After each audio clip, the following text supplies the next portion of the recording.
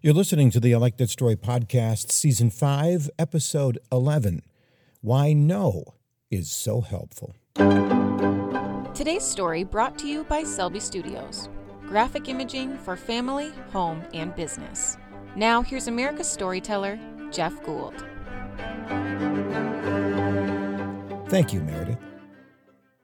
I heard a quote a long time ago that went like this: "Never teach a pig to fly. The results are usually disappointing, and it irritates the pig."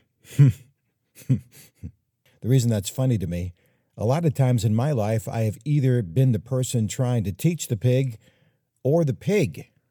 In all those times, I guess I have been pig-headed. And like flying pigs, we've all tried to do what we're not best at.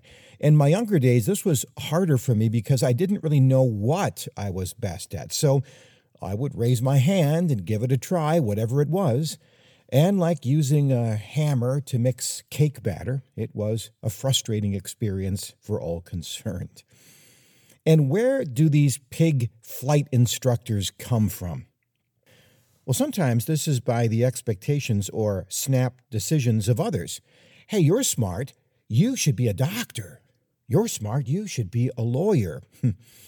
And we hear this when we're young. A surprising number of people about the age of 14 make that decision, and because it is so pleasing to family and society, they never reconsider. And that is why so many in the medical field wind up unhappy. They are smart hammers mixing cake batter. Sometimes we get the pressure of guilt or expectation. This is a fourth-generation farm. You need to keep it going. Who else will buy my business? I was hoping you'd follow in my footsteps. Or we feel the economic pressure of feeding ourselves and our family. Like the bumper sticker says, I owe, so off to work I go. And so here today, we are, you and I. You are now aware of your past mistakes, so am I. And the theme of this year's podcast is our word for the year: decide. By now you have a clearer picture of who you were actually made to be, and understand that there are certain things you are skilled in and still don't like doing, right? And since there are only 24 hours in a day each day, you are going to decide what you do best and do it for as long as you can in that 24-hour period. This means you're going to practice saying no. The older and wiser you will now say, no, thank you, I have a commitment. I'm sure you can find somebody better qualified. That's not a lie or a white lie. It's the truth, because you have made a commitment. You are committed to live the best version of your life by doing the best things you are able to do for as long as you can. And because you more deeply understand who you are at this point, you're also going to decide to be upfront with your skills and on what you are good and not good at. And you're going to do it as soon as possible before you make that commitment. The more focused you are on this, the less likely you will be to disappoint other people or yourself. I once helped a guy put up drywall, which I've done 3 times in my life. Did he appreciate my help? No. Why? Because I've only put up drywall 3 times in my life. I should have said no. I was asked once to fix a chair.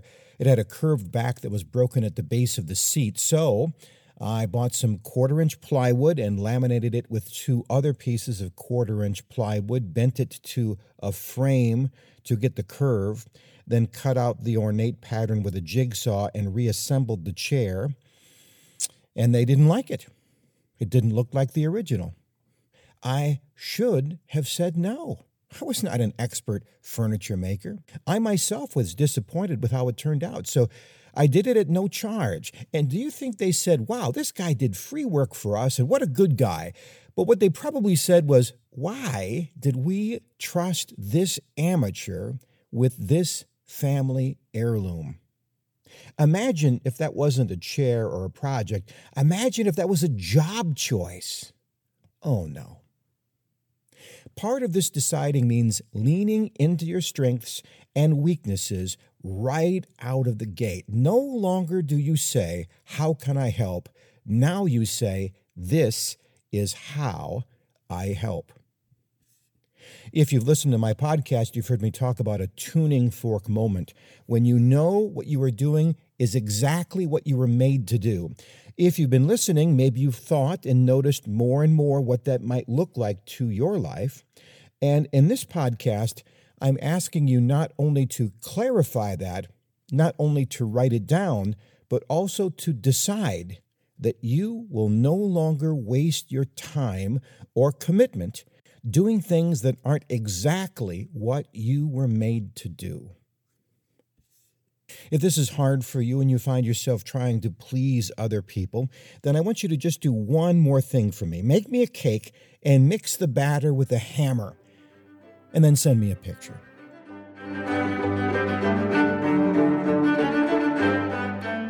Hey, can you do me a favor? Can you rate or comment on this podcast?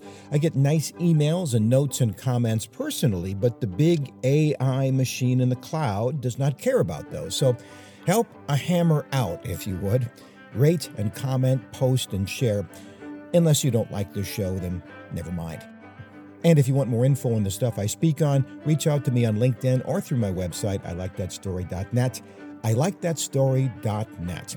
Until next time, I'm Jeff Gould. God bless.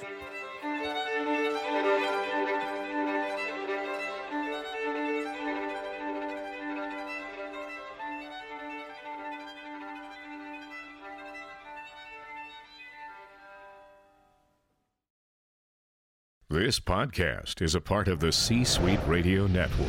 For more top business podcasts, visit c-suiteradio.com.